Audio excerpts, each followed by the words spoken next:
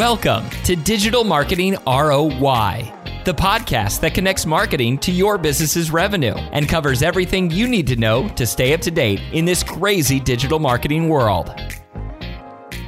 Welcome back to Digital Marketing ROI. I'm Shannon Allen, your host, and I'm joined today by Crystal Vivian, who is my Director of Social Management and Content Marketing.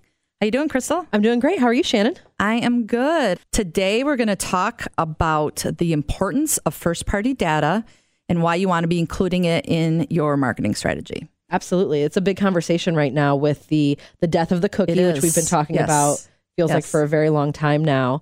But now it's kind of like make or break. Like now's the time where you really have to get on this before you get left behind. Exactly. Yep. Can you explain what is first-party data? Because I think it's a buzzword, but maybe not everybody knows what that means. Absolutely. So basically, first-party data is the information that companies will collect about their customers directly from those kind of interactions. So whether that be online, offline, it could be in-store, it can be any of those things. So some of the main sources, just looking at first-party data from website traffic or activity, if you have a mobile app, that can be first-party data. 100% email database is a great form of your first-party data. Oh. When somebody opts in that they want to hear more from your newsletter, text clubs, in 2023, texting is a great way for us to communicate and collect that first-party data. Point of sale systems is part of that. Anything with a business's CRM. And that's really where all this data goes, usually is into somebody's CRM. So you can decide what you're going to do with it. And then we'll talk a little bit about customer feedback and reviews as a form of first-party data. And then next week, I'm going to kind of tease a little bit. We're going to talk more about how you can use contesting and surveys to collect first-party data yourself to generate as leads. Okay. So we're going to, next week, we'll tease about that at the end, but that's another form of first-party data, just to give our listeners an example. So it sounds like a lot of this first-party data is information that you're intentionally collecting about your customers, but also some of it is stuff that you're automatically collecting or maybe passively collecting and not realizing it, like the point of sale system information. Absolutely. Absolutely. So for instance, I was just at Best Buy. I was buying a present for my nephew's graduation. I can tell you now, it was a laptop. He's not going to listen to this and he won't know yet, but I bought him a laptop. But of course, they're collecting my data, right? They're asking me if I want to sign up for information. Do I want know about sales? The minute I say yes and I opt in, they've collected some information about me, right? And then the first thing I'm going to get from them is an email asking what type of things I like to purchase for them. So that's just a very basic example that I think we've all, we've signed up for an email or a newsletter. So email is a great way to collect that data information for most businesses. Some of the biggest problems with collecting that data is companies don't always know how to utilize their first-party data for their marketing strategy. Okay. Let's talk about that then. Like, why is that first-party data so valuable?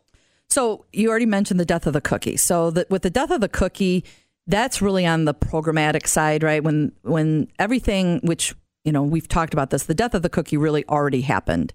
And for those listeners that are wondering why it's so valuable, the cookies is the way that we would use programmatic display marketing for so long to target consumers. There are still ways around not utilizing the cookie anymore because it's kind of an outdated way to target consumers. We are utilizing a lot more first-party data for that, utilizing single sign-on. So if you ever went to go sign on to something and it says, do you want to use your Facebook account or your Google account, right? Absolutely. It's my favorite way to sign up because so simple. It's one less step, One less password I have to remember. I love it. So that's kind of a way around of saying, yes, I'm giving my permission. I'm giving you my first party information. I'm saying, yes, I give you permission to use my sign on. So now what you don't realize is you're agreeing to being targeted and being put back into that third party targeting system. But it's all done through first party. Does that make sense? Yes, that makes sense. Because it's part of their terms of service that nobody ever looks at. Absolutely. So is that kind of why I've been seeing a lot, we've been seeing for years notices when we go to websites, opt out of cookies or opt out of our optional cookies.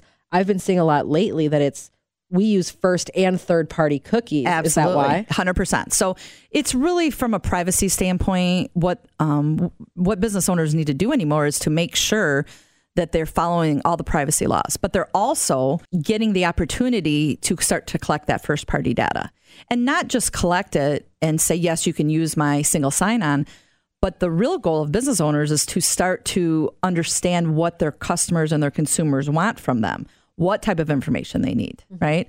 So if you are, and I'll use Big C Lumber as an example because they're one of our, great customers. They worked with us on a contest where they were able to put surveys out to all their, clientele as well as anybody that wanted to join this giveaway. And within that contest, they were asking, are you going to be doing a bathroom remodel? Are you going to be doing a roofing project? Are you going to put a new deck on? So they were starting to utilize that information from their new consumers and existing clients to gather all that data to really give them the information that they want. So the value, so back to your original question is, why is first-party data so valuable? It gives me that one-on-one opportunity if I'm a business owner to then send them an email or send them something in the mail or target them with a display ad on decks if they're interested in more information on building a deck.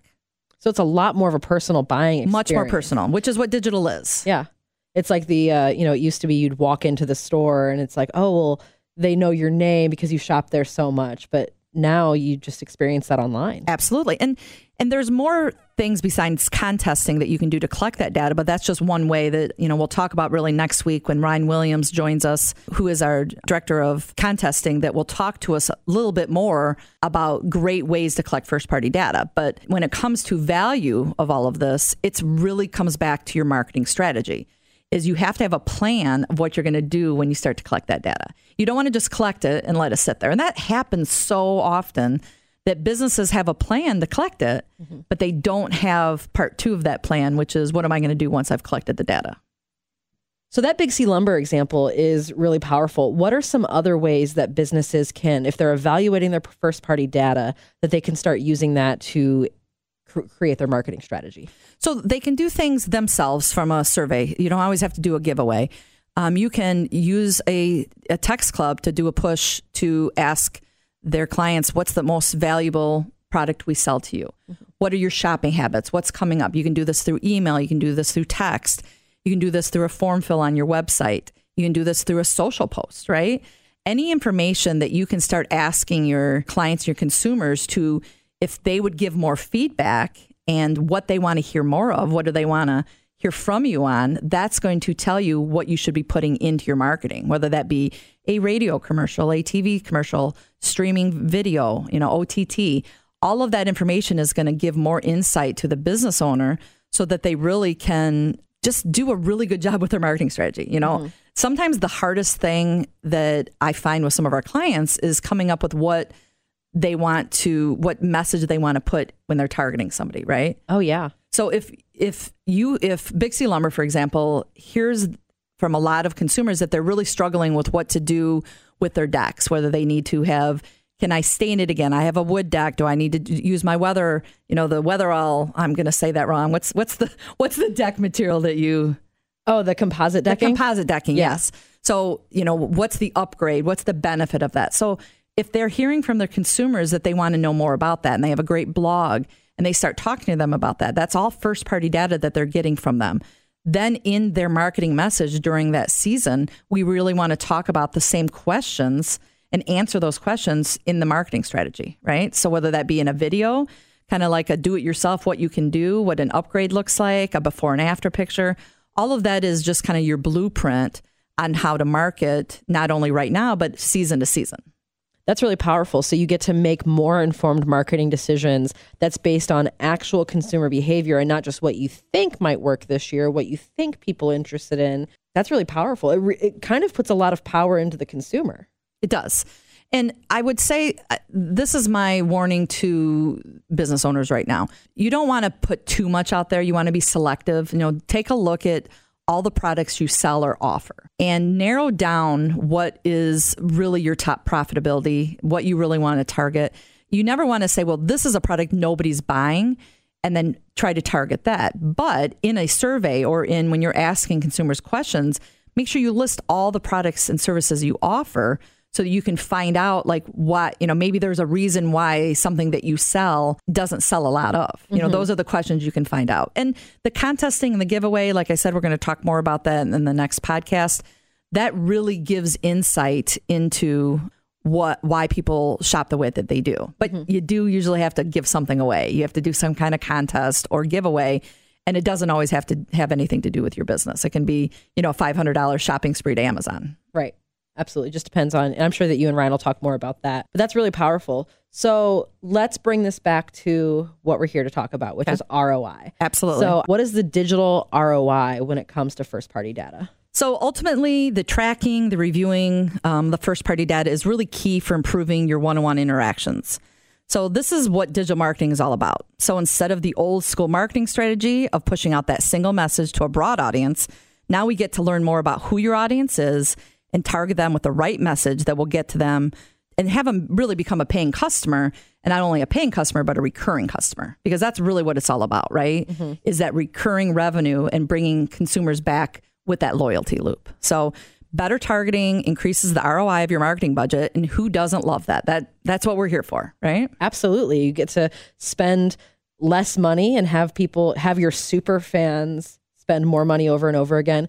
And not just spend money with you, but then also tell their friends, because it's like, oh, where did you get that shirt? Exactly. Or where did you get your car detailed at? Or, oh, this deck is beautiful. Where did you get this lumber? Exactly. And those recommendations are great. Yep. So again, this was really part one. So part two, Ryan Williams will be joining me on the next Thursday podcast in 2 weeks to talk about another way, which is contesting, of a really valuable way to grow your leads through first party data. And we're going to dig in a little deeper, maybe give some case studies. So I think our listeners will be really excited to hear some different ways that they can collect their first party data with, something that we can think outside the box for them, help them with. Absolutely. Fantastic. Sounds like a great time. Yep. All right. Well, thanks everybody. I'm Shannon Allen with my co-host, Crystal Vivian, and this is Digital Marketing ROI. You've been listening to Digital Marketing ROI from Federated Digital Solutions. Do you have an idea for a future episode or a burning digital marketing question? Text ROI to 45364 to get a link where you can share your idea. Subscribe to get new episodes every other Thursday, plus Tip Tuesday insights every week.